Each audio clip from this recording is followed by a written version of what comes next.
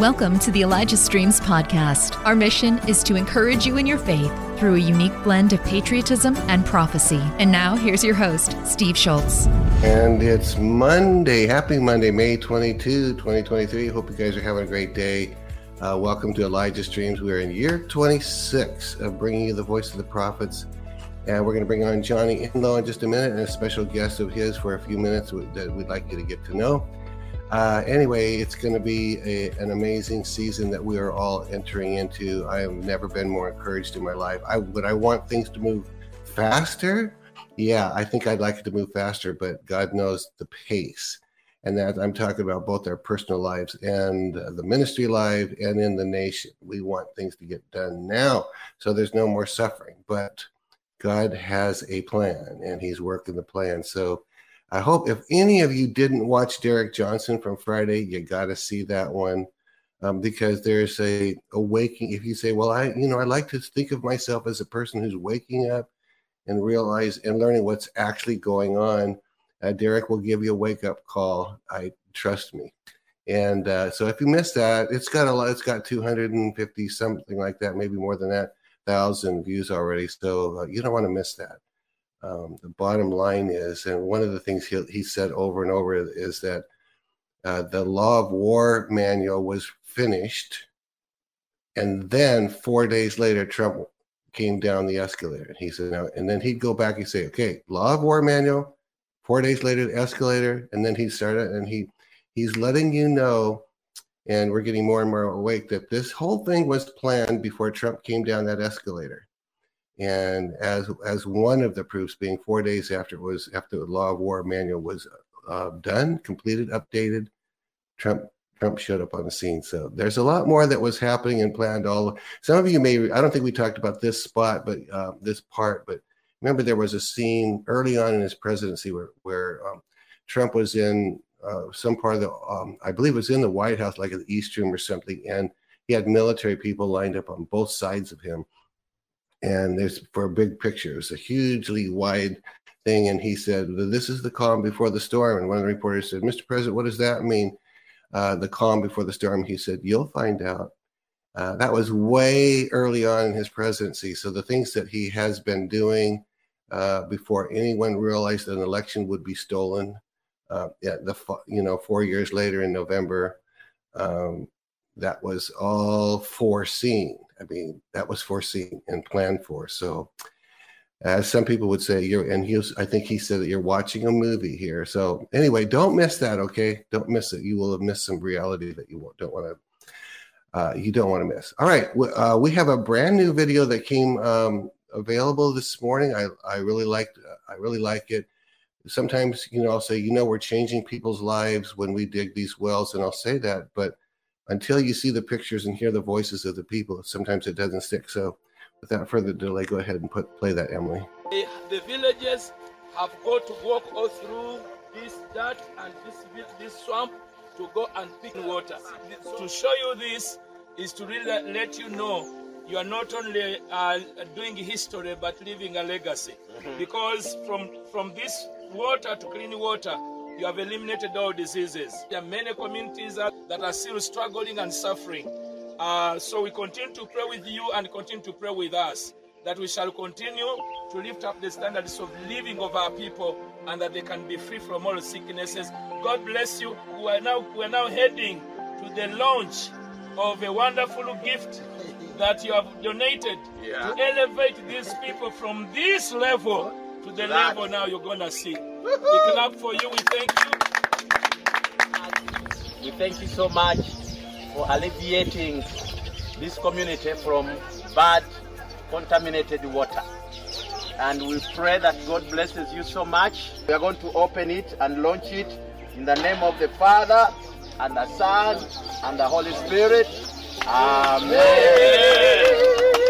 And on behalf of Elijah Streams, I hand over this borehole to the leaders and to the people, and I dedicate it to God, the Father, the Son, and the Holy Spirit, and everyone who say, Amen. So let us see whether we have some water.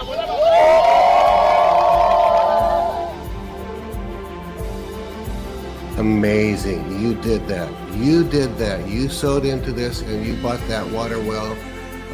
They call it a borehole, is another term that they use for it. You paid for that in your generous donations, and look at the lives you've changed. And that's just one. I think that last week or a few days ago, I announced that we were at well number 130, I think the number was. 130 of those gatherings of dedicating the well and people coming to the Lord. So bless you for doing that. So, all right, time to bring in Johnny Enlow, Unfiltered. So here we go. 1349 hours, declaring it a riot. My message hasn't changed. You are the light of the world. You are the salt of the earth. You must from now on target darkness in your society. We are almost there. The pain is for the awakening. The awakening is for your children. Johnny Enlow, good to see you. You're back from Israel. We both went to Israel as we were in the air flying home, you were in the air flying to Israel, we calculated. So that's correct. So how was that? How was Israel? Well, it was amazing. You know, a shout out. They asked if I would give a shout out. We had a couple hundred people go with us. Not quite that. And you know, we had a couple of nights of meetings, and one of the nights I said, okay, close your eyes, and I need a response in 3 seconds. If you know you have a huge, huge call that you're presently working out, and you're right in the middle of it, raise your hand. And we had 90% of that crowd raise their hand. And then we heard, you know, with a crowd that size, only really can interact with about 10% maybe. Yeah. And it was great because what they all had in common, I asked, how many of you heard about the Israel trip from Elijah Streams? And again, it was 90%. Wow. Plus. Love it. Well. So they all commented during the time together there how, you know, it was like having the tribe picked out was better than any other trip they went before, because it's like they all knew they were on the same page on it. Exactly. You know, Johnny, that was exactly the same thing in our trip, because there's 300 of us. The 170, was that the number? The 470. Yeah. And to the last person, we would have had your group would have been like our group and vice versa. And yeah, we knew that everyone that showed up was probably a total patriot, probably loves Trump. He loves the prophets and all of the different ins and outs that go with it. So nobody has to work really hard to get to know each other, to get past filters. Exactly. And, you know, if we have, I don't think it's another filter, but another, okay, so they know the 7 mountain component is going to be part of the emphasis I have. So they're there. And so many that came on that trip have amazing breakthrough kingdom projects they're in the middle of, and they're going to be disruptive. Wow. And so that was fun in that way. But yeah, I mean, the day we got there, you were leaving, but 3 Islamic terrorist commanders were killed by the IDF forces, and so we had 1,500 and something missiles sent into Israel. Did you see, were they where you ever saw them, or are they too far away for you to see that? It wasn't where we saw them, but they came into, there's one hit the outskirts of Jerusalem, then Tel Aviv while we were in Netanya, and then the hotel we were staying at second night, a bunch of, we'll say, refugees came up from those cities. But, you know, it was 1,500 and something missiles, and there was one casualty from all of it. They had an unusual thing happen where their Iron Dome, the defense system they had, I think it didn't work on about a third of the missiles. But even at that, it wasn't much. Now we got daily reports about where it was safe or not safe, and at the time. But by day 4, I think there had been a new peace accord that lasts for a little bit. Yeah. And but honestly, you know, the team, nobody felt unsafe. It wasn't like we were in prayer interceding over it. You just felt like, okay, that's just the reality of Israel. That's what our guides would tell us. It's just what we live through. Everybody's ready to be in what we would think of as an emergency situation at any moment. And so that's just, you know, you have security all over the place. You have the teenagers male and female with their weapons ready to go. It's kind of gives you an idea of how we're supposed to be as the body. And it's amazing because they're on their Israel IDF green, soldiers uniform, and you see them, men and women. They look more like boys and girls half the time, but they're buff because they really work them good. But we got to get going. We're gonna introduce a couple, and I just realized I hadn't worked this out with Emily. Emily, you're listening. You might want to pop in for a second, but the video that we're gonna play, I don't know if we bring these guys in and then play the video, or what would you suggest? Well, I could tell a second about them and then show the video, then have them come in maybe. Okay, let's do that then. Go ahead, Johnny. So again, back to, Steve just said, you did it. And that was something to you, the Elijah Streams listeners, and how you've been providing for well over 100 wells in Africa, I think primarily or entirely in Uganda and whatnot. And so we have also some friends here, young pastors. I say young, they're around 40, I suppose. They're young for me.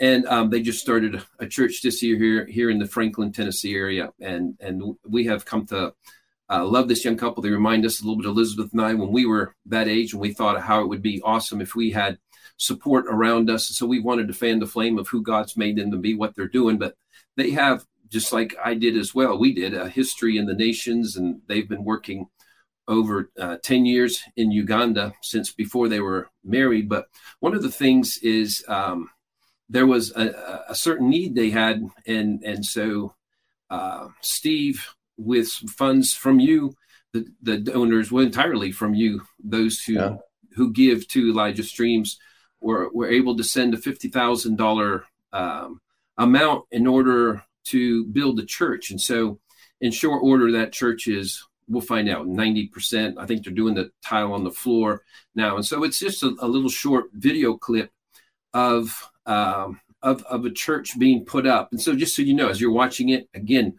be what Steve just got through saying, you did it. So totally. Now, but just before you put that on, so people don't get confused, because we're in Uganda with the village is called Field of Dreams, and Mike and Lori Sally of Show Mercy, who works both their own village and this. Now this is by another couple who's like 40 kilometers away. We're going to bring them on in a couple minutes so you'll meet them face to face. So they're 40 kilometers away from all the ones we've been talking about. So we're introducing you to another mission compound close by. So their names are Clint and Tara Mosley. Good, yeah. Tara Mosley, and the church is his and house. I had asked him, and we brought him on, and I said, how much of the church was built with this 50,000? And it's almost 100%, like 95%. So like Johnny just said, when you say you did that, this church that you're about to see from the air, because they've got some drone shots that are great. It's like a 1.5-minute video, and if it takes beautiful. A while, we could bring Clint and Tara on first. Okay, let's bring those guys on here. And there are the stars of the show. Hey, Clint and Tara. So we met off camera just a few minutes ago, but so does your village have a name in Uganda? Yes. We work in central Uganda. We actually work in a couple villages, but where this was built is in Sala village. It's in the greater Wakiso area of central Uganda. Great. And you guys have been there 10 years. So now we're going to talk about your village. Maybe just begin to talk about the church for a minute. And then we're going to talk about your church that you're planning. Talk about the church that you're almost done building. How long has that taken? And how many will be able to fit in that church? Talk about that a minute. Yeah, the one in Uganda. In Uganda.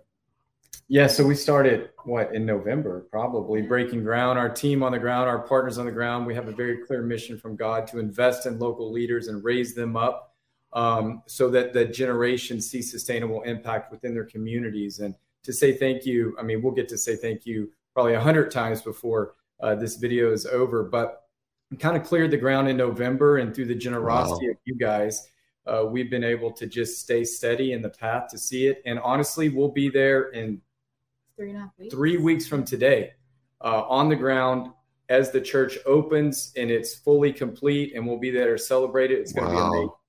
And tell them how, wasn't this about to seat 1,000? Is that what it was, Clint? Between 800 and 1,000 people will be impacted by this church. They'll be able to hold that many people on a Sunday, but it's going to be used throughout the week too. is an incubator for light in a village that had none. And you know what? That's a fast build. Yes. Right? Doesn't it normally take, even in the US, it takes longer than that. Yeah. But, it's beautiful. We started when we first went to Uganda about 10 years ago, I guess 11 now. This was just a field, and our partner, Freddie and Mission House Ministries, that's who we work with. They were preaching the gospel basically under a banana tree, an avocado tree or something. And this ground had been prayed over, and we built a smaller church within the last 6 years. We built something smaller, and we outgrew it. And this was a village that didn't know the word of God. And so we started small, but it grew and it grew. And so that church held about 200, and people were sitting outside looking through the windows. And when we were on this last trip in July of last year, we went and stood on this new area, and we had no funds, no money, just this word from the Lord together as a team with Freddie. And we're like, he's going to build this church. And so they have been praying day and night over there, fasting. And so when we heard from you guys that you were going to help us build this church, it was just such an answer to prayer and the faithfulness of God. And so they were ready. The plans were there. The village was ready. And so it was built so quickly because we believe that the hand of God was on it, but also the village was all behind it. And you know what's interesting about it, because now I didn't know about all the fasting and prayer and the things that are going on. I guess I would have assumed prayer was going on, but I didn't know any of that. When the time was right, Johnny opens his mouth, on this case, probably typed it out and said, this couple needs some help. And I don't remember what all he said. And it was just like, came to my, I don't remember if he gave me an amount or if I asked him. Do you remember, Johnny? I'm not quite sure either. I think I just sent you a video of what they had done, because there's an amazing, in fact, the website they just had, Project R12. Is that what it was up there? Mm-hmm. And project12.org, there is, I think that's where you have the videos. There's like 2 10-minute videos that really are kind of a testimonial of their 10 years there. And so they will show you 3, 4, and 5-year-olders who came out of, human trafficking. Wow. They were scheduled to be sacrificed, and they intervened and rescued them. And now 13, 14, and 15 years old, what they're doing, 16, 17. And so to see the progress from there till now, and what kind of schools, what kind of impact they're already making, and how they've transformed lives in that way and grown a village literally from having a meeting under a banana tree. That's amazing. And then she's telling me the videos. She's telling me the videos ready, but I just want to say this: when this fasting was going on, I didn't know that. Johnny circles it to me, and I was in the same sitting. I just thought somehow I came up with the figure 50,000. I don't remember, and it was just done. It was just that quick. But that's prayer and fasting goes into all of that, and then the moment comes, and there it is. It's fascinating for me to be on this side of that. So well, let's go ahead and run that video. I can't even remember if there was music or if it was. So go ahead and run that. I need that undiminished rebukes our slothful ease. We who rejoice to know thee, renew before thy throne the solemn pledge we owe thee, to go and make thee known.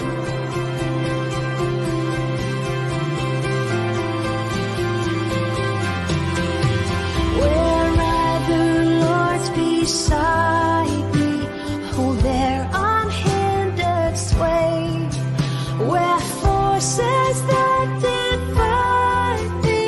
defy thee still today, with none to heed their crying for life and love and light.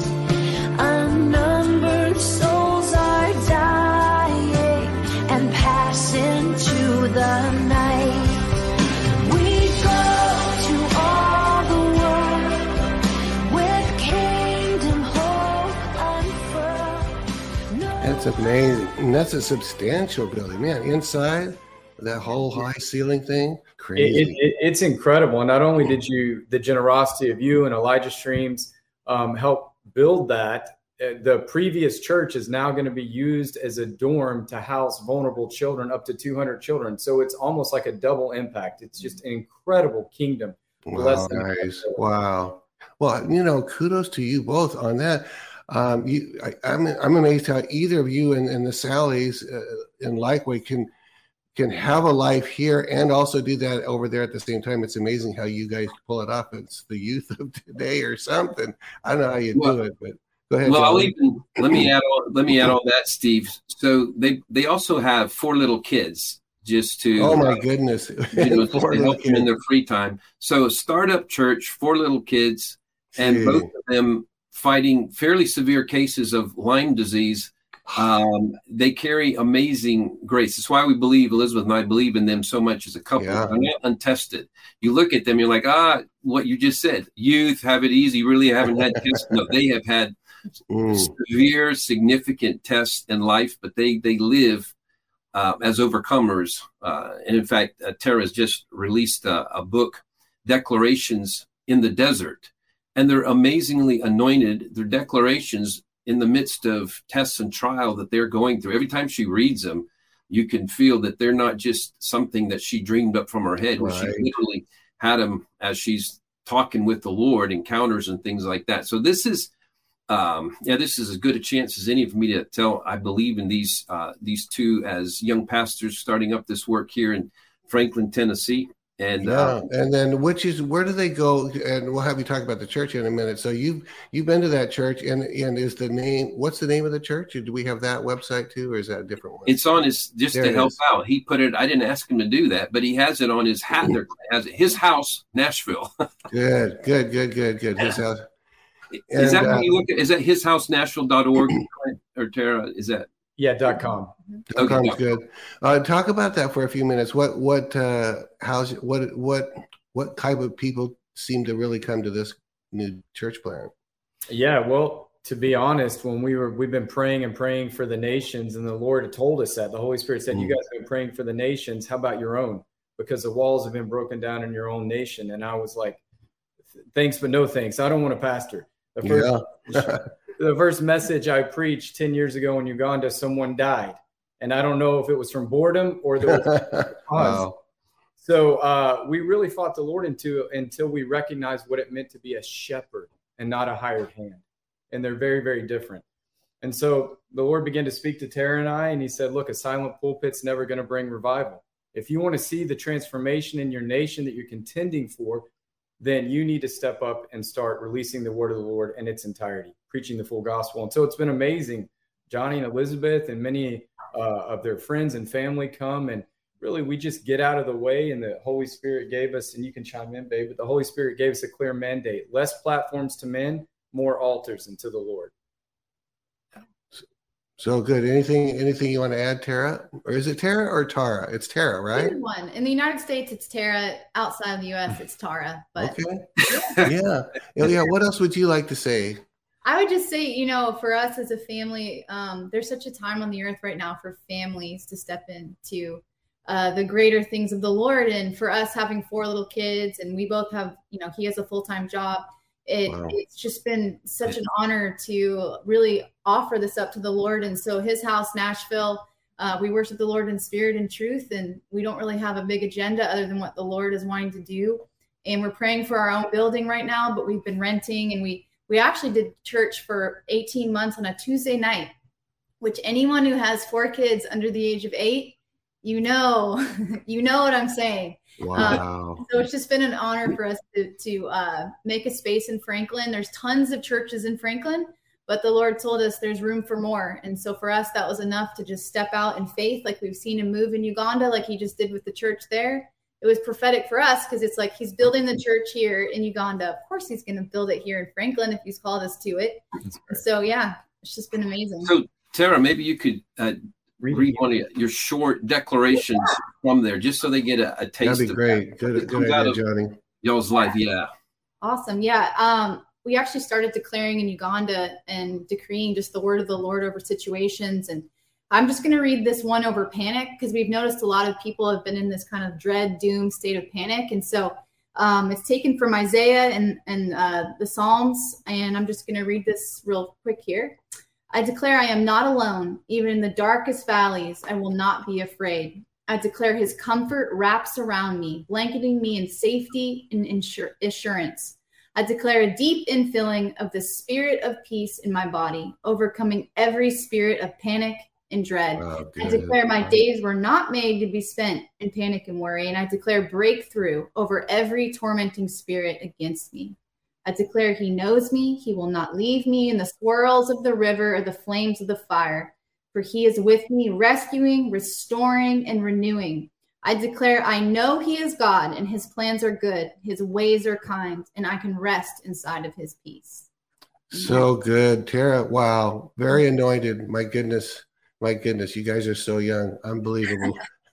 You know what? I'm just sitting, as I'm sitting here pondering this, and I'm going, I don't know what it is, but you know, I usually go for people older than me that I'm going to learn from. Not today. You know, I mean, I'm listening to that. I'm going, no, I'm receiving from this young woman. You know, I know my wife. I don't know if she usually goes on a walk and listens. So she's already got a couple declaration books. She'll probably get this one too. So I hope you all will get that. And that was that. You all saw that website, Declarations in the Desert. Please get that. Please get that book. So awesome. Anything else, Johnny, you want to say? We probably better get scooting along. We better go on. But any last thing, Clint or Tara, as you go, we're excited about how God's using you. Yeah, thank you so much. Quickly, Steve, can we just release a prayer over you? And yes, please. Lord, I have a radical healing testimony, and we're just going to release that over you. Yeah. Father, I thank you for Steve and the anointing and the mantle that is on his life right now. And I just released Psalm 103, not my words, but your word that says, bless the Lord, O my soul, and do not forget all of your benefits, that you forgive all our sins and you heal all our afflictions and disease. Yes, we release that word out over Steve right now. We say chronic sinus infection, leave now in Jesus' name. Amen. Amen. Thank you, guys. God bless you. God bless you. And we'll have you back one time before long. We'll see what happens here. All right. God bless you. We'll see you guys later, and we'll get on with you, Johnny. So bye. See you later. And all right, Johnny, so you're up. I know you had a lot as well today. So I'm going to thanks for bringing these guys on, by the way, Johnny. That was really good of you. I could tell you could feel there's an anointing. That young lady has an anointing. Yeah. And every single one of her declarations comes from something like, if you understood, like her husband was dying, not supposed to live through the day in the hospital a few years ago, and she basically told the doctor to hush his mouth, saying what he's saying, and he says he's going to, before this day's over, he will leave this. She knows the power. Oh my goodness! This is what you're talking about. Tara did this. Tara. So they've walked through stuff, and so my goodness, it's really that stuff is so real. I mean, I looked forward to the day. This is one of the early returns, this is one of those that's glaring in my face. I look forward to the day when the young ones would start to teach me, and this is that one of those days. Goodness, those guys are so anointed. Yeah, and I mentioned that a few programs ago. There is this group. They're right around 40, and some right below it, some right above it. Andrew Whalen's in that, and they carry the fresh next wave of God, and they're the next level of leadership, but they're leadership now. And so, and they carry anointing, they carry a new level of courage, they carry less negative processing that our generation does. And they're infused with faith, and they're ready to release it, and they've overcome things. It's like Andrew, he's not, he's no child in the faith, no newbie. And so he's been tested and tried, and they've been below the radar. And it's been great. There's about 5, 6, 7 of them that I've met in the last couple of months, and it's helped me recognize, like, wow, there's something really promising. There's like this wave of this next. Well, you had mentioned that too, I said, who do you know? I had to ask you that question one day. Yeah. I think it was just kind of out in the open, and you said, well, there is this group, and you referred to them, but I didn't have faces and names, so you couldn't picture. But now that I've seen with my eyes, I get it. I get exactly what you're saying. Totally. So, well, anyway, Steve, so last you were in Israel, but I went into opening the first seal out of the book of Revelation chapter 6. And so a basic point that I've been making there is that the opening of the seals is not something that remains for the future. So that's kind of the the first shocker for people. And can I just say this, Johnny, because I didn't watch both of your interviews, but I watched the last one, and I thought, I always was taught that was a future event of destructions and things in the earth, and oh my goodness. And so I was on a tilt, but kind of a good tilt, because that's really good news. Thanks for listening. The Elijah Streams podcast is made possible by donations like yours. To become a partner, go to ElijahStreams.com/give. So I'm just going to throw that out. Okay, I won't interrupt anymore. No, but it's a good point there, because that's the part I guess we do have to review just a second on is who is worthy to open the seals and unloose, open the scroll and loose the seals. And so I was explaining, I forget to carry with me today, I had put together this scroll, and the seals would be on the outside, and it kind of said it in reverse. Who is worthy to open the seals and to get to the scroll? But he had to get into the scroll so that he could then release the seals from inside. I won't go into that again, because that was explained then in the previous time as well. So we're saying that this is not the reading of the scroll that's taking place beginning in Revelation chapter 6. It is what's in the seal and what he has just broken. And it goes with the whole picture. He has made us kings and priests to our God. And so it is about authority now given to us. And so it would make no sense if all of a sudden it's like, you're now kings and priests. There's a new song being sung in heaven, but you're kings and priests, but you don't really have an authority because this particular demon has an authority to take out a third. This one's going to take out a fourth, and there's death and destruction and all that. So we're saying what was interrupted at that time is the authority that had been gained. Jesus said to his disciples, Matthew 28, all authority in heaven and earth is now mine. Go therefore disciple. And so all, and by all it means all. So when it says, and it was given to them to do to do this and that and the other, speaking of the enemy, the bad horses and whatever, it couldn't be after that, because he had just said all authority is given to me because of what he did on the cross. He paid the price. So that's part of, again, if this is the first time you're joining the conversation, you need to go back into that. I can't repeat that part of it every time, the explanation of it. But we want to go into the opening of the second seal today. And again, this works best if you have heard at minimum the previous one. Yeah. And I among the comments, we'll have people saying, you're giving us too much at one time. But then they ask, why didn't you say this? It's like, I did. I have to cover a lot of ground just so it stands on its own. But I also want to mention here, Steve, is that I understand people are going to ask as well. So there was the Kentucky Derby and the Preakness. And right. That's right. Amazing messages from them. And so it's actually so amazing. I can't get into it. It's too much already. I believe there's going to be, after the third race, the Belmont, there's going to be a putting together of a great message from When heaven. is the Belmont? How far away is that? I don't know, actually. Okay. But it has to be usually only a couple more weeks or something, 2 or 3 weeks. All right. So not too long. And either I'll have to, because it's also, we want to keep going with these, the opening of the seals, because there's, it's not just telling us that it was done. It is instructive as to how the enemy has attempted to do what he does on those mountains.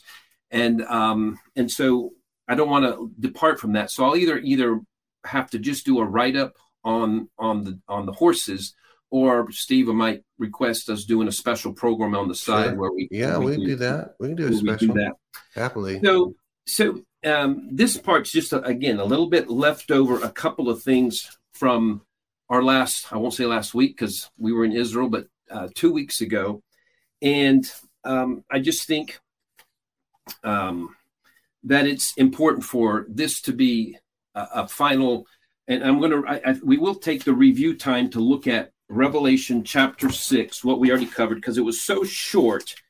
Revelation chapter 6, the first seal. Now I saw when the Lamb opened one of the seals, and I heard one of the 4 living creatures saying with a voice like thunder, "Come and see." And I behold and looked, a white horse, and he who sat on it had a bow, and a crown was given to him, and he went out conquering and to conquer. And so I pointed out that was not a good white horse. That was Lucifer. and we explained it all the meaning of the words and things like that. But I want us as a couple of points of finishing that, we want to note that in Revelation chapter 19 and verse 11, it does tell us about the legitimate white horse rider, who's different. Verse 11 of Revelation 19. Now I saw heaven open, and behold, a white horse, and he who sat on him was called Faithful and True, and in righteousness he judges and makes war. His eyes were like a flame of fire, and on his head were many crowns, not just a crown, but many crowns. He had such a difference between the fake white horse and the real white horse. He has many crowns. He had a name written that no one knew except himself. He was clothed with a robe dipped in blood, and his name is called the Word of God. It's describing Jesus. So there is, if you want to know what's the difference, there's the difference established. We didn't lay that out last time, and it was pointed out that Lucifer is the principality, is the characteristic of Satan, what he looks like on that mountain as the enlightened, the illuminated one, the fake white, the fake light, the fake glowing figure that pretends to be. He transforms himself into an angel of light, as the scripture tells us, but he's not. And we learned that word that was used for bow, when we went into the deep meaning of the word, the Greek and all that, really connected to basically a syringe, and that there has been a depopulation plan, that he who was on a white horse went around to conquering and to conquer, to depopulate using, and the word there is needle. It could be missile. It could be, because it applies to several different words. It could be a bow, the arrow that's tipped at the end. And somebody was pointing out in my comments, and I read that I didn't realize that Robin Bullock had shared earlier. I don't know the context of it because I didn't hear it from him. Just a comment that he knew about this thing, that it was a needle that this white horse, the seal number 1, was carrying, and that the crown he carried, crown in the Latin is corona, and so there's a corona in a syringe. And that this is actually a strategy from way back, how the enemy has intended to go about depopulating. And, you can go back 200 years if people didn't, well, actually 300 years, when Benjamin Franklin was in early 1700s, he ran afoul of the famous Mathers brothers, who were the Puritan leaders, Cotton Mathers, famed pastors, because they were for the fight that they were having was they were for everyone getting inoculated, getting the vaccines against smallpox. And he thought it best, and most of Boston agreed with Benjamin Franklin, that they were getting sicker from the inoculations they were taking. Really? So it's like, that's a whole nother thing we might cover later on, that there is this is not something fresh and new. This has been a strategy that goes way back. And I'm not saying that there wasn't a vaccine that was helpful for smallpox. What's the reality is they've been theoretically curing something while planting something in behind it that is destructive for you. So you have something that takes care perhaps of smallpox, and that will be a perhaps, but it's releasing some other kind of well, and can I just say this real quick, not to get off the track, but every time you see a commercial of some new drug, and they run and run and run, and they spend more time telling you all the things that are going to go wrong in your body. And going, so they created a fix, and they loaded it up with new diseases, and we haven't ever figured that out yet. We just figured they can all, oh my goodness. Okay, anyway. So that was point number 1 as a review from last week, and adding to it just a little bit. But it wasn't just that it's the crown corona, but that there was some level of authority that was gained in the garden through man's sin. And they honestly, it was regained after Noah as well, when there was a restarting up, because the sin that took place then was allowing the enemy to have authority. But that's what Jesus eliminated, was their right to that authority. And so all that there lacks is resolved sons and daughters of the King, who realize that our King paid the price with his blood so that all authority in heaven and earth is now his, and he hands it to us. And he says, go and disciple nations, not just convert people. And so that's part of what we want to be aware of. And so the other scripture is, and I don't have time to explain the scripture, but we mentioned that it's Lucifer himself that operates as the principality of the mountain of government. He's always going for government. He always wants the seat of God. That's what he's after. All the other seven of the seven mountains, we name a different principality. But the revelation that I got, no time to explain it here, is that the archangel, that there's an archangel for each one of the mountains. The archangel for the mountain of government is one named Uriel, Uriel, would be mentioned in the books of Enoch, and it means all the archangels, their names end in L: Gabriel, Raphael, Michael, and it all refers to him because they have an aspect of his face to be restored into society. And so Uriel, flame of, the Uri has to do with being a flame of fire, his flame of fire.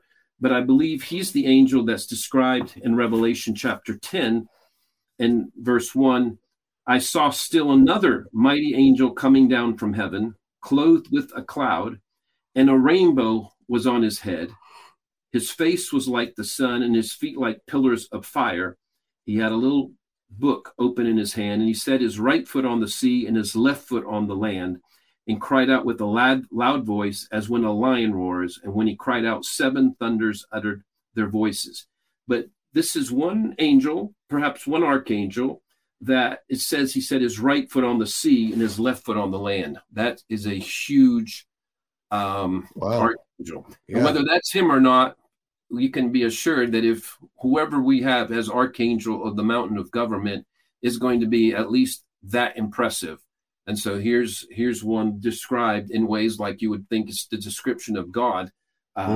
There's a rainbow was on his head, because that's part of carrying what operates around the throne room of God is a full rainbow. That's why he said, I'm never going to have to destroy earth again. I'm going to release enough power, and I'm going to have, through the redemption process that Jesus brought and the Holy Spirit that was sent, we will now have a way to have victory ultimately without having to resort to wipeout of earth again. Again, we're just covering quickly some profound. That's good. That's really good.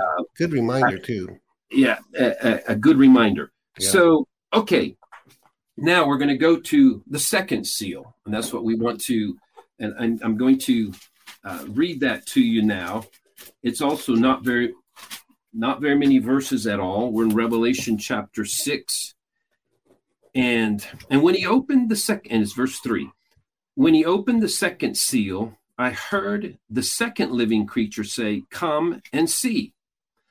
Another horse, fiery red, went out, and it was granted to the one who sat on it to take peace from the earth, and that the people should kill one another, and there was given to him a great sword. Now,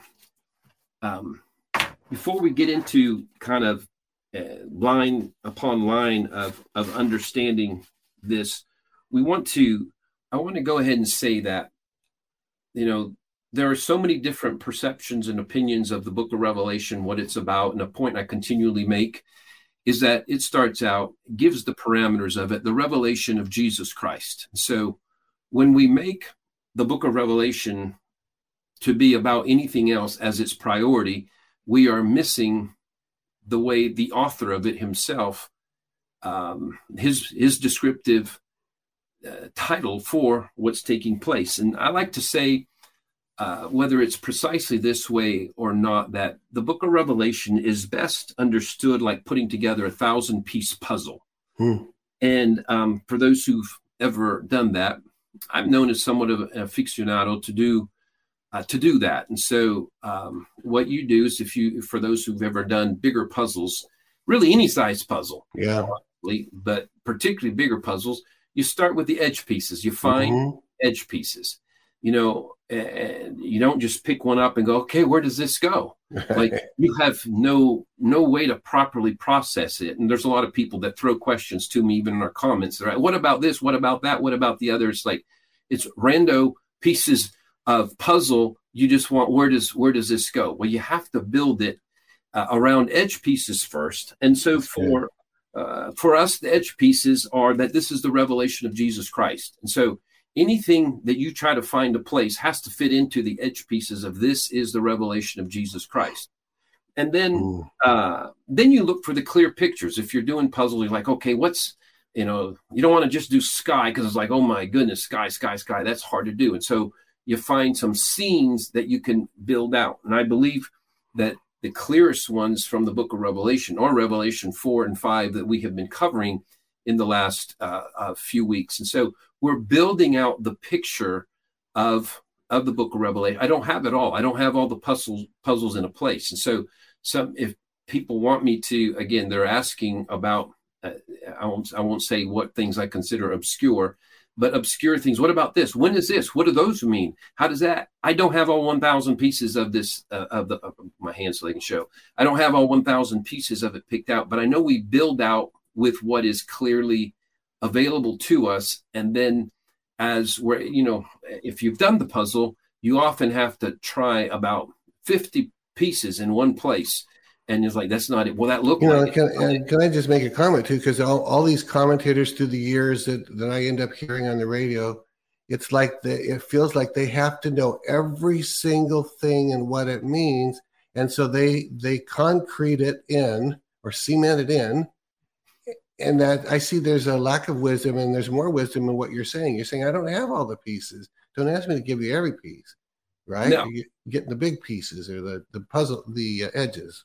And some people are better at some of the other pieces, but I still think there is a strategy wisdom that the Lord has that, and I think, again, we didn't read it again, but you could go read. We should start with verse 1 of Revelation chapter 1, the revelation of Jesus Christ, and those things that would shortly take place. And so two things, it's telling us that this is really about Jesus Christ, and then it says shortly would take place, is that the bulk of what we're seeing would take place perhaps 70 AD when Titus ran over Jerusalem and raised the walls of Jerusalem and of the temple, I should say. Well, both. And then they really had a kind of another revisitation of that, like 130, 131, 132 AD. There was almost a repeat destruction of Jerusalem to the point where, there's some of these things here in Revelation. You're like, well, they could apply to both scenarios. And so we have even people like Josephus and then other historians that have written how, really, if it didn't happen one of these, you could say it really took place in the other. And there's really then a third time. So these things that we're waiting to take place in our own day, there's many to most of them. Can you just say, before you leave that, you said there was one and then there was one at a later date. What was the later date that you gave that it could have applied, some things could have applied to? Like even the third date? Or the second one, the later one, the second one is, unfortunately, even though I was just in Israel, we were going over, the names are hard to say and whatnot. There was a second rebellion. It was led by somebody named somebody from the Jews. I think because I'm slightly jet lagged, my memory that's okay. That's a little right. bit lagged coming in. I'll often have that on my tip of my lips, ready to say that. But there was rather than it being Nero, there was somebody whose name starts with a D was the emperor. And so but basically the reality is that they thought they had wiped them out in 70 AD, but they came back and they were rebelling once again. Wow. So there was a relentlessness to the Jews. And so that wipeout, they wanted to change for forever. And so based on that, they actually renamed it Palestine in order that they were hoping to keep any thoughts of rebuilding or coming back to take place. And so it's an interesting part of the storyline as well. But because we have people that there's some level of argument of whether the book of Revelation, if John wrote it before 70 AD or after. And I do believe it was before, but I will tell those because some comments are like, no, it was after. And so therefore the 70 AD couldn't take place. Well, if it was after, there was a 130, I forget the exact year, uprising where almost identical devastations. Really? Place over 1 million Jews. I never realized that. I had no idea that happened. So it would apply either way.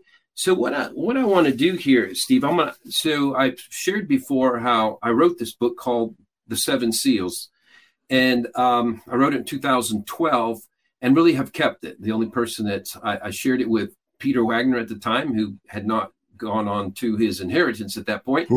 And he applauded it and said, Johnny, this will be important.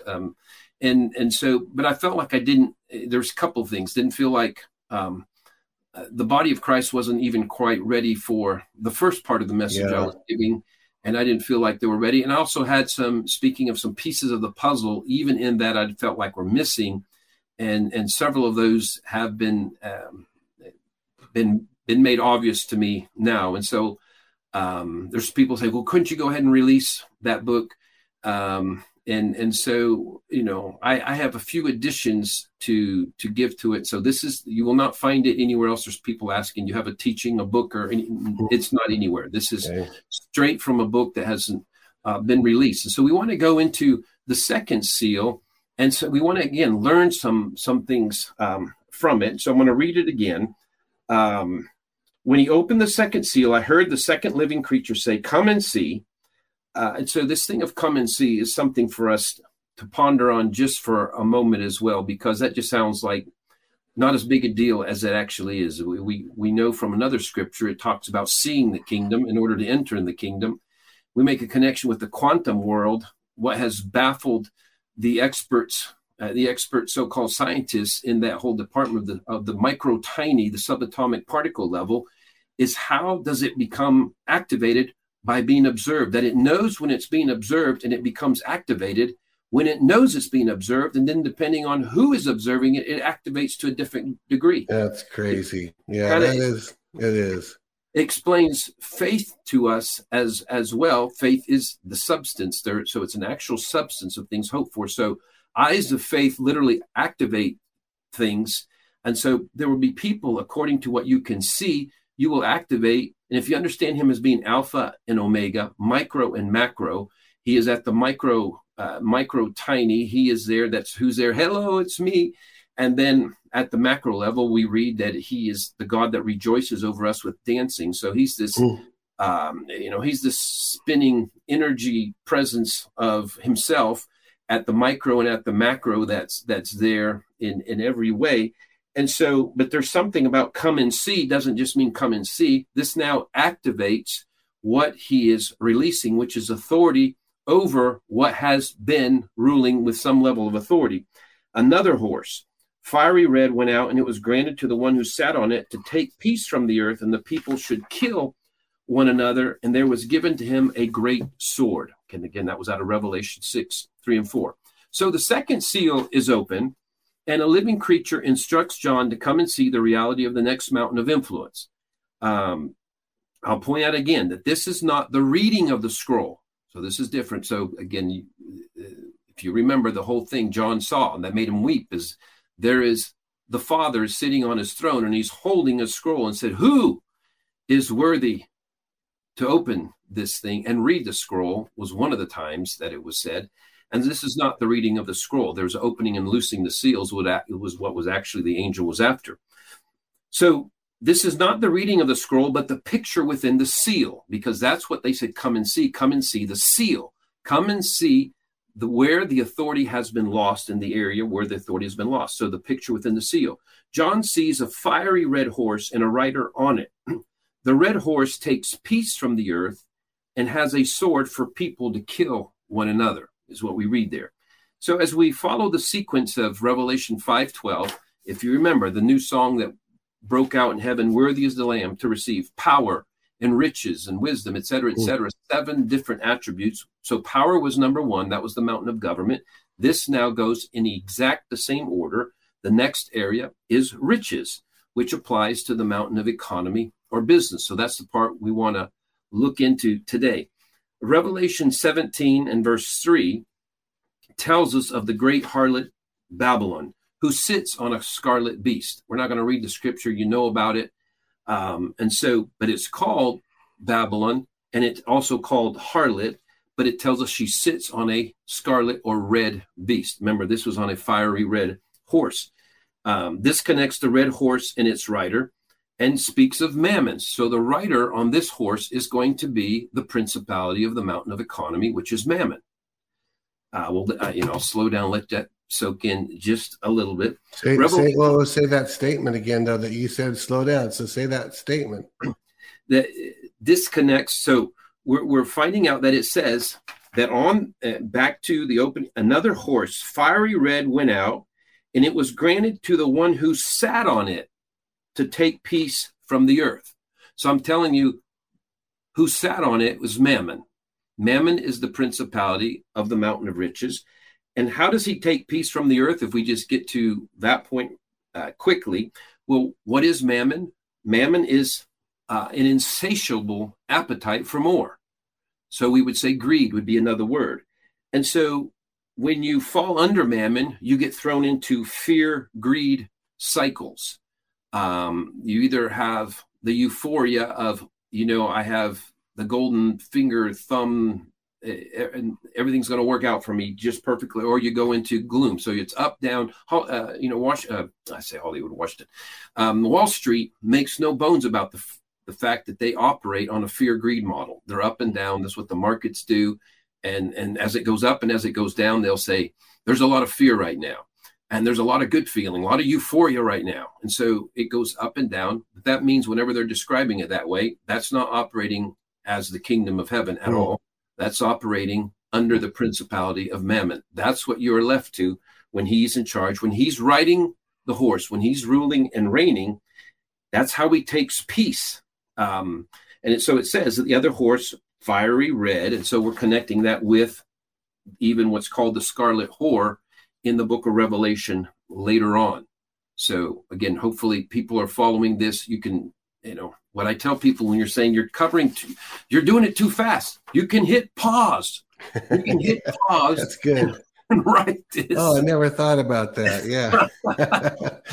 It's something Steve and I are not doing, but you can do that. Yeah. And so the red horse is taking peace from the earth and has a sword for people to kill one another, is what we're reading of.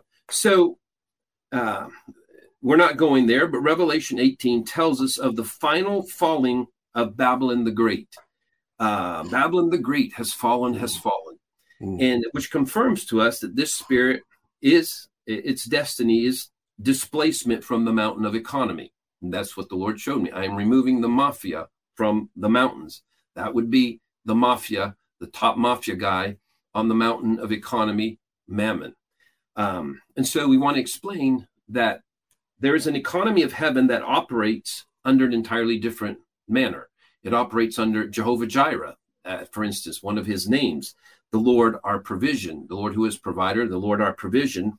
And it will displace the principality of Mammon. In a moment, I'll tell also about the archangel that I was shown is the archangel for the mountain of economy. So we understand who fights with us and for us and around us.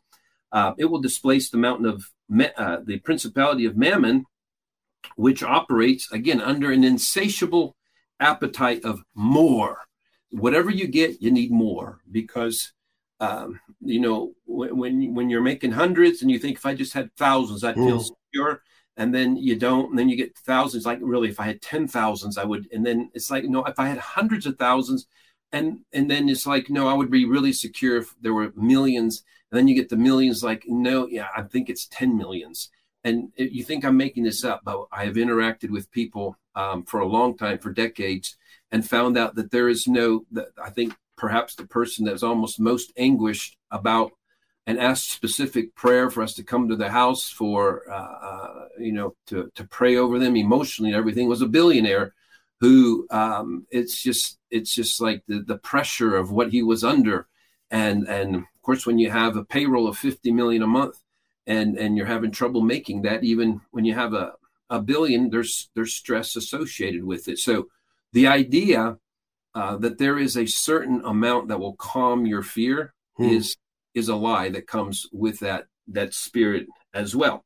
So back to this rider, Mammon. Mammon is the rider. this on the red horse is the fiery red horse is given authority to take peace from anyone or anywhere where he is being served, anywhere or anyone in the world where he is being served, regardless of whether he is being served knowingly or not. Again, the principality of Mammon operates with this insatiable appetite of more, and he releases, I'm going to say that again, the fear, greed cycles that dominate really just Wall Street and just normal processing for those in the mountain of economy.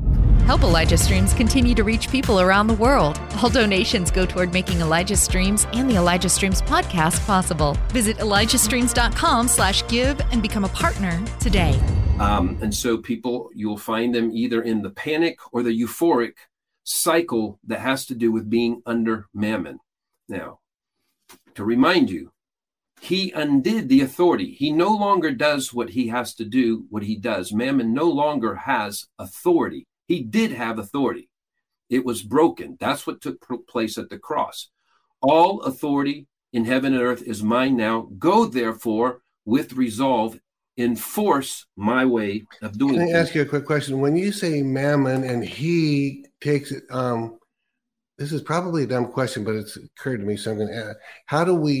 Are you saying this Mammon is a principality, a spirit, or is it just the evilness of Mammon that's just accomplishing this? It's a principality, but it's a way of thought. Okay. You'll find this out.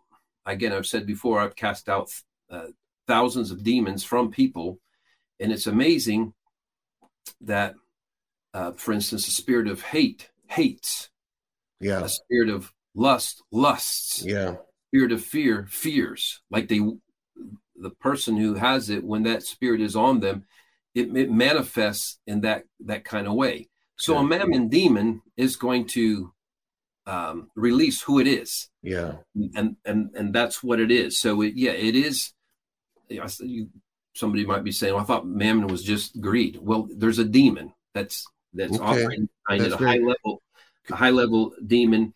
And saying greed is just a little simplistic, but that's a good enough good enough way to start with.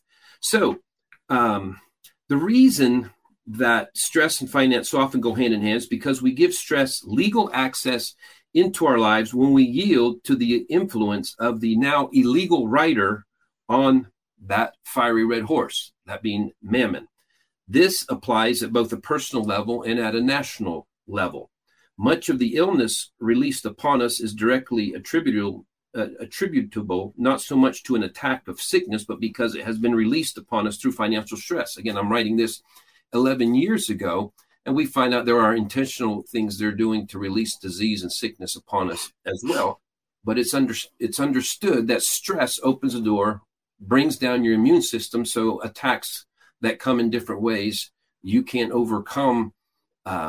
It will say even the other ways they're trying to kill us, they being, if you just directly, the globalist and all that part of the depopulation agenda. Again, the governmental component of it, as expressed through Lucifer riding the white horse and carrying the needle and the coronas in his attempt to reduce population. So as we go through these 7 seals, what you're going to find out, it's strategically giving us understanding of how the enemy has operated. And he does so as well moving forward, not with authority, though. It just lacks sons and daughters of the kings being kings and priests to our God.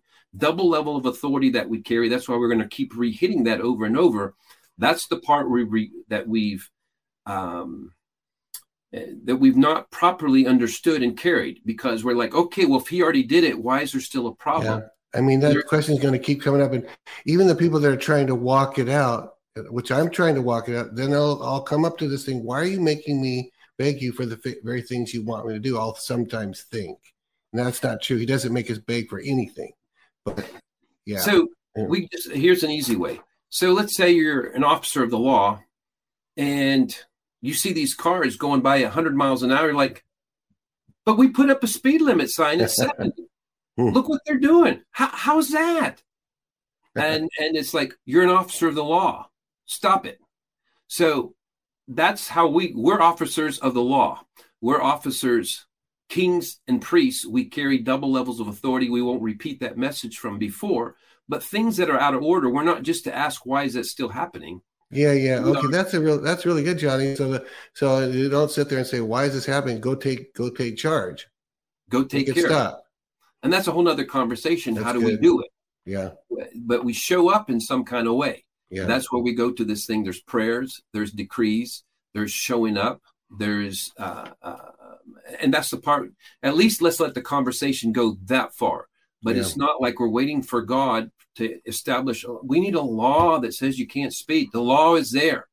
We need a law that mammon can't just affect us like that. Well, and I know you don't listen to all the prophets, and they all don't listen to you because they try to keep their slate, Yeah. But Johnny, Robin is obsessed, not obsessed in a bad way, but he's obsessed with this. Stop saying, he'll say, God's in control. God's not in control, or blah, blah, and he puts it back on the person to take action. And I see what he's saying. I could argue a bit of the other side, but he's actually from another angle saying exactly what you're saying. It is. I could go into deeper conversation on some of it's a nuance of, is God in control or not? He's sovereign, but not in control. Can he take control? He has a right to, because all authority is his in heaven and in earth. Yeah. So he has sovereign's right to do what he wants. And so in that, he can touch things and matters to change them as he wishes. But since he's looking for sons and daughters to rule with him, and since he's releasing authority of kings and priests to us, there are consequences. You go back and read the promises and the blessings and the cursings for Israel out of Deuteronomy. Part of the cursings and blessings, if you do not basically step up to the plate with the authority and responsibility you were given, you're going to have consequences. So that's why it takes a while sometimes to have that full conversation. That's good. And so it's technically, I mean, he has a higher ability to do it himself, but his greater purpose is to train us to do it and release us to do it and see us do it. So he could do it, but he doesn't want to. Exactly. Why did he put Adam and Eve in the garden to start with? Yeah. He surely didn't put them in there to help him take care of Satan. He can take care of Satan with one word, maybe three. Satan, you're done. And so, and Satan is how, let there be Lucifer was how he created him. Let there not be Lucifer, and it's done. He has that capability. He's God. You cannot put a limit on what he can do. And it's only voluntary limits because he's working a storyline. He's working a plan. And if he commits to a plan, when he's committed to the plan, he's not just going to take care of everything that he's assigned us to take care of. Right. And so, but we work with him on that. We need his help. And, but greater is he that is in you, that is he is in the world. So if he already is, he's got a plan where he's like, I already know that what I put in you is greater than all the resistance. Then I'm not just going to clean up for you everywhere. It's kind of like he's not going to unfamily a family. He's got a family. He's going to do something with the family. He's not going to unfamily it and do it himself. He's just not going to, so. And we think of Satan as being God's adversary, but he lets us know your adversary, the devil. Yeah. So he considers the devil our adversary, not his. He's not worthy to be his adversary. He's, he has no capability to challenge him. He's not like 1/10 of God, 1/3 of God. You may have heard, okay, there's 1/3 the angels. We're only twice as, no.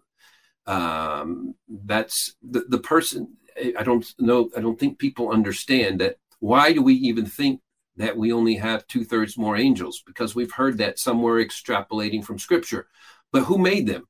Who puts limits on God saying, I would like 30 trillion more angels right now. Right, exactly. Than ones I've ever. It's like it's like they tie hands and say, well, I just lost 1/3 of my power. I don't have as many angels as I wonder what else. Let's see. Maybe we'll do what I did last time. Okay, let there be. And so it's like, so there is no challenge to his power. Yeah. He's growing us up, and he's teaching us responsibility. And there are consequences when we don't step to the plate. Okay, so let's go back to. I say some of I wrote this 11 years ago. So some of the founding fathers of the United States seem to have had some revelation on this subject. They had "In God We Trust" inscribed upon all our money. some perhaps would say, well, money is our God was a secret message. They were saying, in God we trust, and this is it. But that's not really. We know we at least had some of our founding fathers that clearly leaned on God in that kind of way. Yeah. So they had, in God we trust, inscribed upon all our money. If we could live out what is written on our dollar bills today, we would be out from under the power of the Red Rider. We would not be under the power of mammon if we could really practice in God we trust. To really practice in God we trust is to live under the banner of Jehovah Jireh. We're in process. A latter-day transfer of wealth into the household of God is taking place and will take place and will be accelerated, but it will require those who have displaced mammon from his rule over their personal lives to be those that are considered for that which comes from him, that comes from this type of reward. Once again, this is not a matter of whether we have power or authority. The only question is whether we will have the resolve to enforce it. I'm going to say that part again, the resolve to enforce it. The only remaining authority that mammon has is to the degree mammon has rule over us. So to the degree mammon rules over you personally, to that degree, you do not have authority, but he already took all the authority, whatever authority that was lost in the garden or even after Noah, that authority for the enemy to rule and reign through this fiery red horse is no longer there. So we want to think of that again, back to a point we were just making. If we're officers of the law, officers of the kingdom ambassadors, the resolve to enforce what has already legally taken place is what we really have to up the ante on and really be able to grow in. So, another way to look at it, every time you open your wallet, we know it's not so much about opening your wallet every time now, but symbolically, every time you open your wallet, write a check, et cetera, it's a test. It's a test. What you write, the numbers you write, every time there is a test where you're being looked at and are you under in God I trust? Are you under mammon, fear, greed cycle, and processing things from the tree of the knowledge of good and evil? Let's see, critical thinking. I'm hearing there's a lot of people afraid in the nation right now. I need to back off on this. And it's like when we're under the influence of mammon in that kind of way, we are not operating under the kingdom dynamic that's available for us of a kingdom economy. So the next thing this passage says of the rider of the red horse is that he has authority that they should kill one another. As a cursory study of history will reveal, most wars are at their essence economic wars. If a war is not economic at its root, it's usually a religious war. And many of so-called religious wars are more about economic power than they appear as well. So even when it's a quote religious war, it's about the control of economy. So though this rider has been legally deprived of his authority by what the Lamb did, he releases wars throughout the earth in the absence of kingdom enforcers. It's another term. Think of, you're called to be a kingdom enforcer. Kings and priests are kingdom enforcers. This rider carries, it says, a great sword, and there are enormous casualties from his ways. So again, it's almost insane how we thought that this was some future judgment, when I'll say cursory study of history will tell you that the hundreds of millions ultimately that have died in wars, that have died through all kinds of violence, even intentionally caused famines in certain nations. This has been by this ruling principality of the mountain of economy. So to think like, no, I thought that was in the future. It's like, what worse thing could it do than what it's been doing? It's been devastating the planet for forever. And again, you just look at history, you see this spirit has been active. And so we go to the point, the legal point, Jesus took away its authority. The lamb that was slain removed its authority. When he broke the seal, he broke their legal power to keep doing that. And all that's left is for kings and priests to stand up, become kingdom enforcers, be resolved in the authority he's given you through prayers, through declarations, through showing up. But you have to carry a different mindset, a different identity, and you cannot have this surrender mindset of, well, it's what it says in Revelation. This is what this must be the opening of that seal now. That seal has been opened and it has been canceled. And the only reason he continues to do what he's been doing is because we have not disagreed with him enough. Again, think repeat story that's a visible picture for us in a whole nother way. For those who went to Israel, we went to the valley of Elah where David and Goliath stood. And so for 40 days, you have all of Israel shaking, and it will say they're greatly in fear, including their 7-foot King Saul. They're greatly in fear from a man and from an army that they would chase with no new weapons within hours.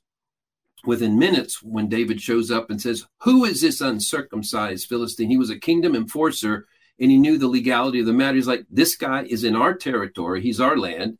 He's defying what our God gave to our great-grandfather Abraham, and he knew the legalities. And because he knew the legalities of the situation, he had a different fire that burned inside of him. And so he became a kingdom enforcer.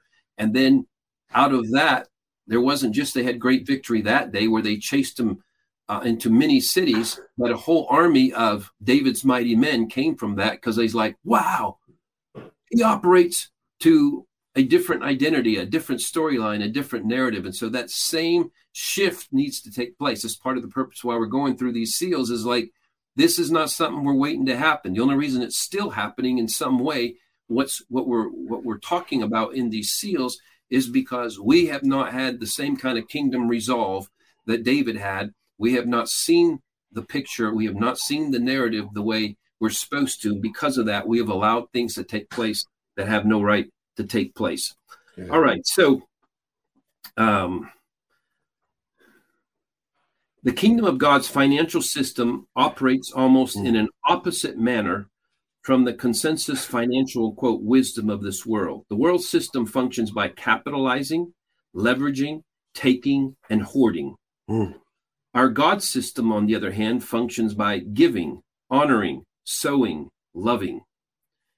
At times, the world knows how to apparently mix these two approaches, but it's often to create a carefully crafted public image. In other words, the ultimate motivation for charity is often a desire to position oneself for even more. And so it's not a legitimate operation of a kingdom of God economy at all. Behind it all lurks mammon in his various deceitful disguises. And again, he will even invade churches and get behind the given it shall be given principles, but mammon actually rules at the core there, using that just as sort of its cover as the lie. So, put another way, on earth as in heaven, we know that scripture, that Jesus said the Lord's Prayer, pray this way, kingdom come on earth as it is in heaven. In heaven, we're going to have all our talents. We're going to be who we are. We're going to have our giftedness. But there will be no buying or selling. There is no buying or selling in heaven. I don't know if that's maybe another time for another conversation. But if it's on earth as it is in heaven, we want to understand realities of the kingdom of God that we are talking about. There's only giving and sharing. So in heaven, there's only giving and sharing. So it's not a bad time now to discover if the talent and giftedness that we are functioning with will have any reason to exist in heaven. And so ultimately, how you can uniquely spread kindness,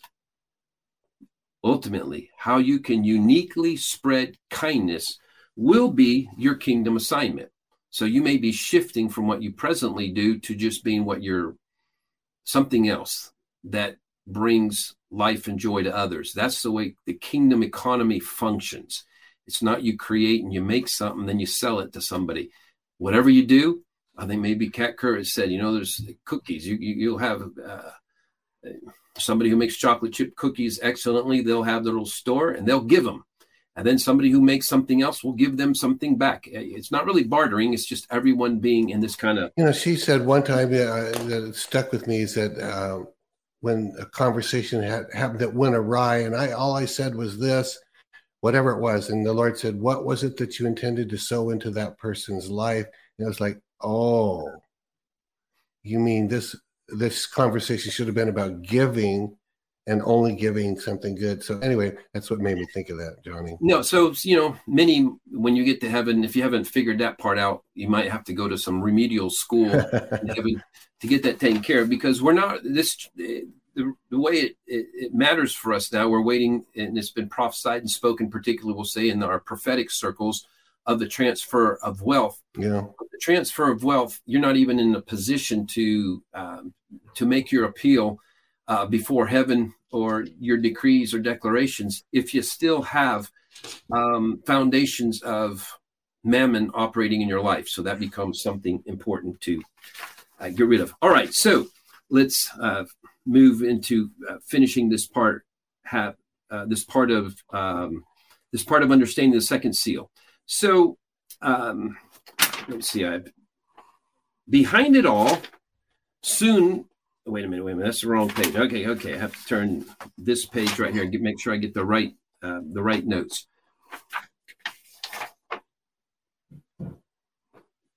We're talking about mammon. In order to displace the enemy on this mountain, we must be free of the influence of his influence in our lives. I'll say that one more time. In order to displace the enemy on the mountain of economy, we must be free of his influence in our own lives. I'll say it one more time. In order to displace the enemy on this mountain, we must be free of his influence, mammon's influence, in our own lives. So one way we do that is we're faithful in the little. He who is faithful in the little, you're going to be faithful in the greater things. For those of you who think, well, I'm not generous. I don't care about other people. I don't give, but I don't have anything. But I know as soon as I get a lot of money, I'm going to be generous. Well, it doesn't work that way. Doesn't work that way. Mm-hmm. We all know that. Even the longer you're around your ministry circles, you understand a tightwad remains a tightwad at every level. And so that's a base way of saying it. So hidden treasures will abound for those who allow God to do the breaking and refining that is necessary. The earth is already full of the glory of the Lord, and included as part of that glory is natural wealth. God is ready to reveal many of those hidden treasures to those who are functioning as his kings and priests on earth. The hidden treasures can be secret strategies, unusual favor, or witty inventions. I'll say witty, disruptive inventions. They can even be prophetic insight into actual hidden treasure. And as I pointed out before, and I had written this back then, the Lord has used me to prophesy of this type of hidden treasures in various nations in a very specific way. In the spirit, I've seen gold mines, silver mines, zinc mines, salt mines, precious stones mines, an ancient lost city, all of which were subsequently discovered by those receiving the prophecy. In other venues, I've shared powerful stories and testimonies related to these discoveries. And this is what I wrote in 2012. The total wealth from them exceed $500 billion. I had counted up at that time, I think, a low estimate of what the treasures that I had seen and prophesied discovered was $500 billion. And so a question comes, were those mines that I saw prophetically there before I prophesied them? I say, I don't know. But when you understand who our God is, it really doesn't matter. It's still just him. He has an entirely alternate economic system from which to manifest his wealth. His system can spread throughout the world and infiltrate existing financial systems. It can function side by side with mammon systems, looking the same from the outside, while being sourced in an entirely different fashion. God is anxious to greatly show off his wealth. He waits only for men and women of faith and integrity. Your faith and integrity are demonstrated during and after your smaller breakthroughs. That's good. Say that again. Your faith and integrity are demonstrated during and after your lesser breakthroughs, your smaller breakthroughs. And Johnny, that one part that you just read, that was phenomenal. You said God is anxious or something to show off his wealth. That's an incredible statement right there. Wow. And I can give you the scriptures for it, but Isaiah 60, arise, shine, your light has come, the glory of the Lord has risen upon you.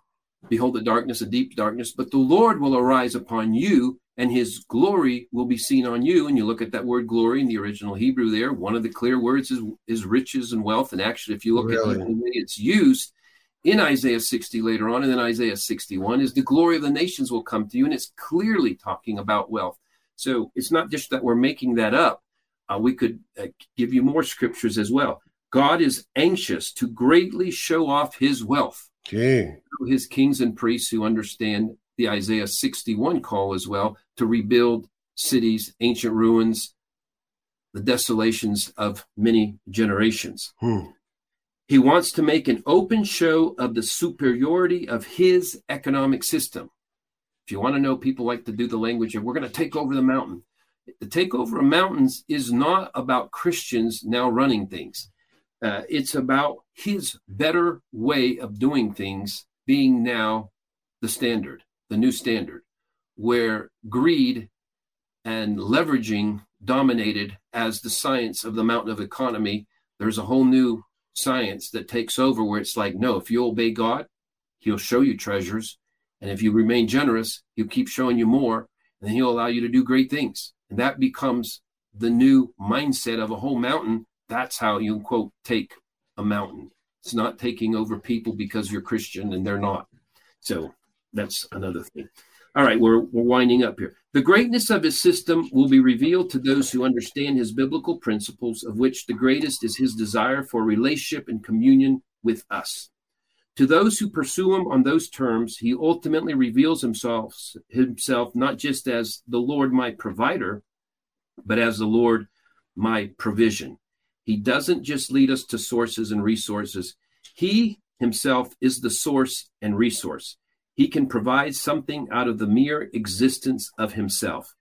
Manna from heaven and water from the rock were just examples of God's demonstration that he could and can provide anything, anywhere. And that was while they were only in survival fare and not, I'll call thrive fare, because that's what their 40 years in the wilderness. He had called them to something different. You shall be the head and not the tail, above, below. You shall be the lender and not the borrower. They refused it for 40 years. Well, when they had the time, they were supposed to make the decision. They didn't. And so even while they chose to not go into the promised land, he was providing something out of nothing, because that's who he is. That's what he can do. Man shall not live by bread alone, but every word that proceeds from the mouth of God. That's how he funds things and does whatever he needs. He doesn't ever need to have a fundraising campaign for anything, for your ministry, for anybody's anything. He has the ability to make it happen out of nothing. The bottom line is that the Lamb loosed the second seal. We don't have to be subject to the kingdom of mammon. We're not waiting for this second seal to be open and us to go into all these problems. The death, the sword, the killing of each other, all the things described in that second seal are not a future event. It is the reality of how things were by authority. Satan had authority. He told Jesus that in Matthew 4, Luke 4. He showed him the kingdoms of this world and their glory, and he said, these have been given to me. You bow to me, I'll give them back to you. Well, that is no longer the case by Matthew 28, when Jesus calls his disciples and says, remember how he used to brag about he had authority? Well, all authority in heaven and earth is now mine. I paid the price. I got it back. He no longer has any authority to do what he's doing there. So you need to look at him and say, who is this? Whatever. Uncircumcised, whatever. Yeah. Who is this uncircumcised enemy? And so he is telling us to disciple the nations, to bring down from heaven the way his riches function. It can happen. It will happen, because everything that can be shaken will be shaken. Babylon the Great will collapse, and then only the unshakable remain. We are to receive that unshakable kingdom that comes out of Hebrews 12, 25 through 29. So I just want to, the last closing thing here is to read who I believe is to be the archangel. I was telling you about the archangel of the mountain of government, to be Uriel. I believe the archangel of the mountain of the economy is an archangel named Zerachiel, and mentioned in one of the Enoch books. And Zerachiel, I believe he's the minister of finance of heaven. And his name, again, the L always refers to him, and it means provision is from him. provided by him. Zerachiel, Zerachiel. It has some alternative spellings as well. It doesn't really matter from that standpoint. But I believe he is the angel described in Revelation chapter 18, and it's the one dealing with Babylon the Great. So that ought to tell you. Revelation 18, 1-3. After these things, I saw another angel coming down from heaven. Like what you're hearing? Help us continue to make Elijah Streams and the Elijah Streams podcast possible. Head to ElijahStreams.com/give. Now, back to the show. Having great authority. And the earth was illuminated with his glory. Just stop for a moment and think about that. One angel whose glory is so great that the whole earth is illuminated with. Wow, that's amazing.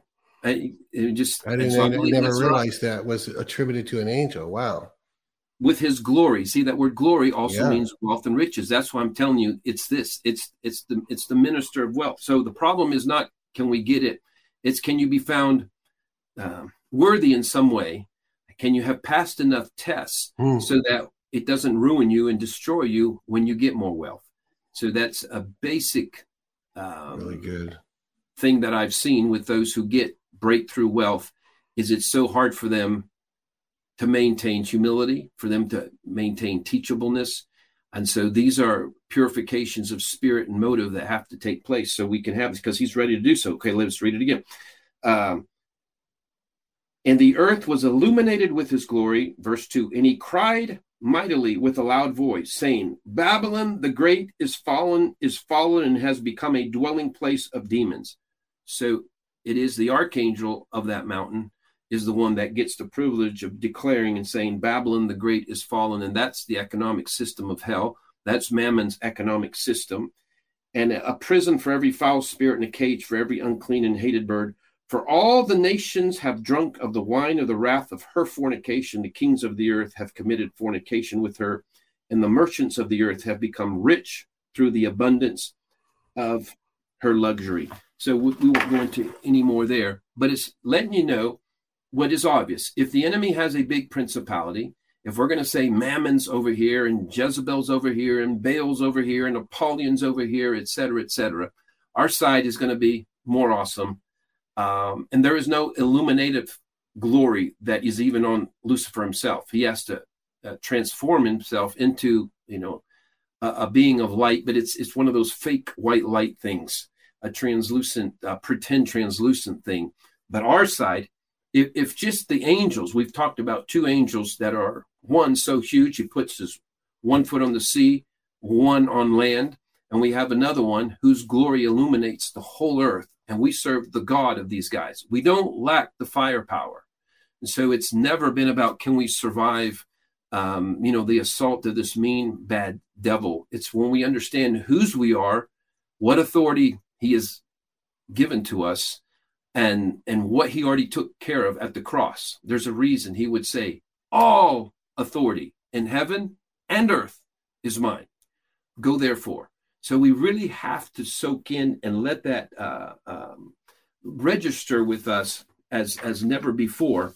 And so this becomes part of our rallying cry for this time of victory, this time of advance for the saints of the Most High. We have to understand the kingdom.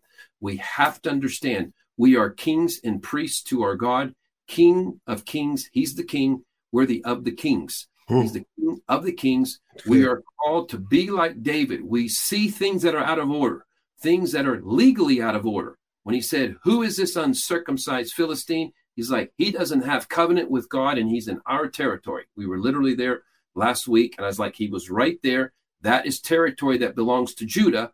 And David's like, he's in my tribe's territory. He has no business being there. And he has now come up against the armies of God.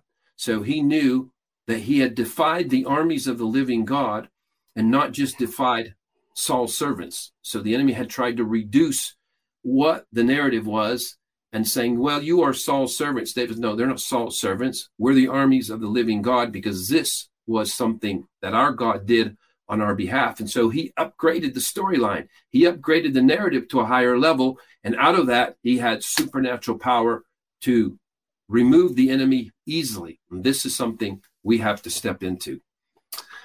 So good, Johnny. I mean, as we close for prayer, can I ask you to do this? It feels like this is, I don't normally see an action step here, but I'm seeing an action step where people who are convicted, for lack of a better word, they recognize that they don't really go around passing these little tests of faithfulness in giving, faithfulness in sowing, generous heart, a generous spirit.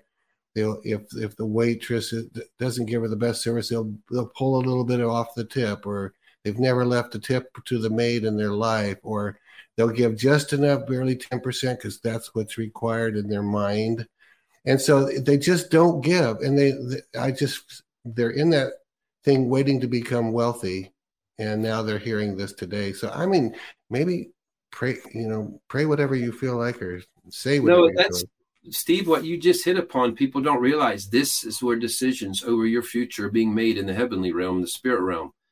Are you joining in with the authority? Are you learning to live under the Lord, my provider? Are you under this illegal, fiery red rider that defiles the whole earth? And those who rule on the tops of the mountains, these have been operating under his rule. But it literally is at those moments, and you're ultimately overcoming mammon when you've overcome the fear of loss. Yeah, because that's what it is. It's not about how much you have; it's have you overcome the fear of loss. And so Paul said, "I know how to be abased and how to be abound." So he could be, he was a businessman, and he had times when he was prospering great, and so he knew how to be that and still know this came from God. And then it could be, ooh, we've gone through a low stretch here, but God never died, and he was never subject to the economy as well. And so he had a living relationship. Again, come and see. Whatever you can see gets activated. If you can't see God as your provider, he is likely to be unactivated on your behalf. Wow. That's the wisdom. That's the mystery, the brilliance of the quantum world. Understanding it is if you can see what's hard to see, you activate it on your behalf. So if you're having a hard time seeing that he is your provider, but you declare it anyway, you say, that's who you are. I see what you did on behalf of your friends in scripture, whether it's David or Abraham or Joseph or Jacob, they all had great wealth because it wasn't because they were, greedmeisters. That was just what you gave to your friends. That's who you are. Jesus, his very first miracle, is making a miracle of provision, of abundance, of giving them so much wine so that there is a marriage feast that is successful. And so this is, and he was not, he's promoted in books written, the God of enough. He was not the God of enough. He was the God of more than enough. He made that over and over. There's 12 baskets left over, 180 gallons of wine when they just need to close out the wedding. And wow. Whatever, Peter's like, I need a gold coin. He's like, oh, and there's two. And so he's not the God of just enough. He reveals himself of the God of more than enough. That's who he is. But let me just pray with you, as Steve was saying. Lord, we just thank you for the lesson of today and your heart for us, and the heart to reveal yourself to us as this generous God, this giving God, this great God, this kind God. And Lord, those who are taking even advantage of, we'll say, this teaching part at this time, to go deep within themselves and identify the areas where they have not yet made the Lord as my provider, as King, that this would be a time they would have some breakthrough, Lord, that this would be a time that they would be able to have registered within their spirit their need to be ruthless with these weeds, these mammon weeds, these things that allow them to live in fear and greed and to live in a cycle that's below what you have for us, Lord. And so there is a freedom that's available for us, Lord. And I ask that there would be some release, some impartation of faith and of trust in you, Lord. Maybe as we've talked about your greatness and your kindness and the size even of your angelic armies and of your archangels, that there is a release of faith and a trust in you at another level that would allow them to be ruthless when they face these moments of time to write a check, to leave a tip, to give Lord, there would be something in them that say, you know what? I am not going to bow to this spirit of mammon anymore. And Lord, we just thank you for the victories that are coming. We thank you for the season that we're in, Lord. Even something we'll talk about later. The winner of the Belmont Stakes, Lord, the Preakness. Preakness, the horse race over the weekend named National Treasure, and how it relates to even things that you're speaking of as it relates to the second seal that no longer has authority over us. It's not something to dread in the future. You've already loosed us from this curse that says we don't have access to full provision from you. And we thank you that you're raising up your sons and daughters, raising them up with this new kingdom fire, with this new kingdom resolve to step into being kings and priests unto our gods and be a part of rebuilding cities and nations around the world. Thank you for that, Lord. In Jesus' name we pray. Amen. Amen. Amen. So good, Johnny. Really, really, really good. Amazing stuff. I learned a lot today. All right. Hey, and I'll leave you all with this. My wife has a habit of going through that when she goes and buys something at a drive-through, or if she goes to get a cup of coffee, which I'm not sure. She does it either. And she'll either give her 10 or a 20, whatever it is. And she just, as a force of habit, I don't mean she forces herself. I mean, it's her habit. She'll say, take the balance and say, use the rest of that to pay for the people behind me. And she does it. Most of the time I never hear about it. She's not telling me about it. One time she came to me last week and she said, I was going to do that. And I thought this time, I don't know if it's a hassle for people to, and then she says, I talked myself back at it and I gave anyway. And then there's all that joy and people then start paying it forward and they'll say, well, then you pay for the person behind me. It's just a really good habit. Those who sow bountifully will reap bountifully, the scripture says. If you sow sparingly, it's just like you just give her 50 cents. I just really want to encourage you to just become givers. It's kind of go ahead. I have to interrupt to let people know that that's something you do as a couple, and you walk that out. And a lot of the breakthrough, a lot of the reasons there's all these wells being built is that's who you are as well. People need to know that. I know you don't want to be there, and you're not bragging on yourself. You're bragging on your wife, but you are absolutely one in that. And it's such a big lesson where you learn, not because this is not this season, you could easily take as your strategy, we need to have this huge cushion over there because, we're in uncertain times. Nobody knows what's going to happen with the economy. And you're like, the more uncertain things are, the more I want to sow into my trust. It's crazy how God multiplies it. All I ever intended to do a couple of years ago, 2.5 years ago, was sponsor one well because Mike and Lori said, would you like to sponsor a well? And I said, sure, we'll do that. That was it. And then that was so fun. Then there was another one. And then there was another one. And all you do so much more than that. And you do so much more. People might think it's just wells. They don't know. There's so many things and so many projects and so many ministry things that you all have been able to step into and bless in an amazing way. And I need to see. Thank you, John. You're very kind to say that. We do. And God just keeps multiplying and multiplying and multiplying. And then He wants to. Yeah. So I just encourage that. And wherever you are, there was an old song I used to sing in my denomination decades ago, brighten the corner where you are. And that was the way the words go. So wherever you are, find a way to brighten that corner. Give something to somebody that you wouldn't. If there's a little dish on the counter, someone has cancer, would you put some money in there? Maybe not coins, maybe paper dollars.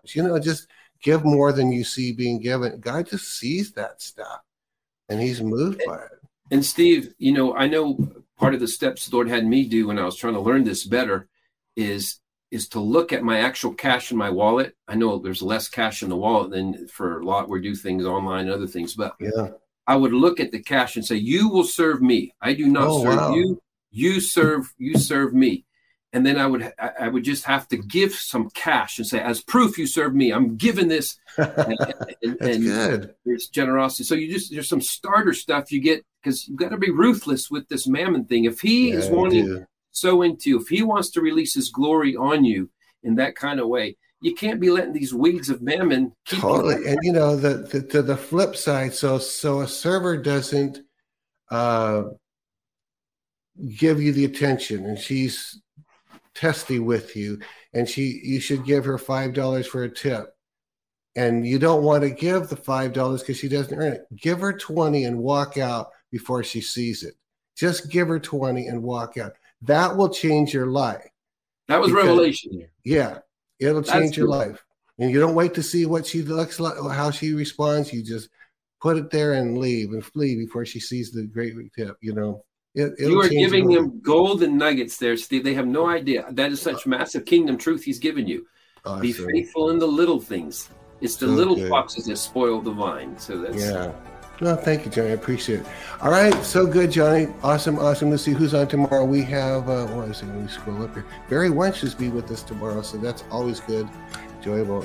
Thank you, everybody. Thanks for sticking with us. It was a really good show today. It just gets better all the time, Johnny. So give our love to Elizabeth and your family, and we will see you all tomorrow. Have a great day. Bye-bye. This has been Elijah Streams. Thanks for listening. For more episodes like this, you can listen to the Elijah Streams podcast at ElijahStreams.com on Apple, Google, and Spotify. Join us live every weekday at 11 a.m. Pacific Time at ElijahStreams.com on Rumble and Facebook. Elijah Streams is part of Elijah List Ministries. Go to ElijahStreams.com/give to become a partner today.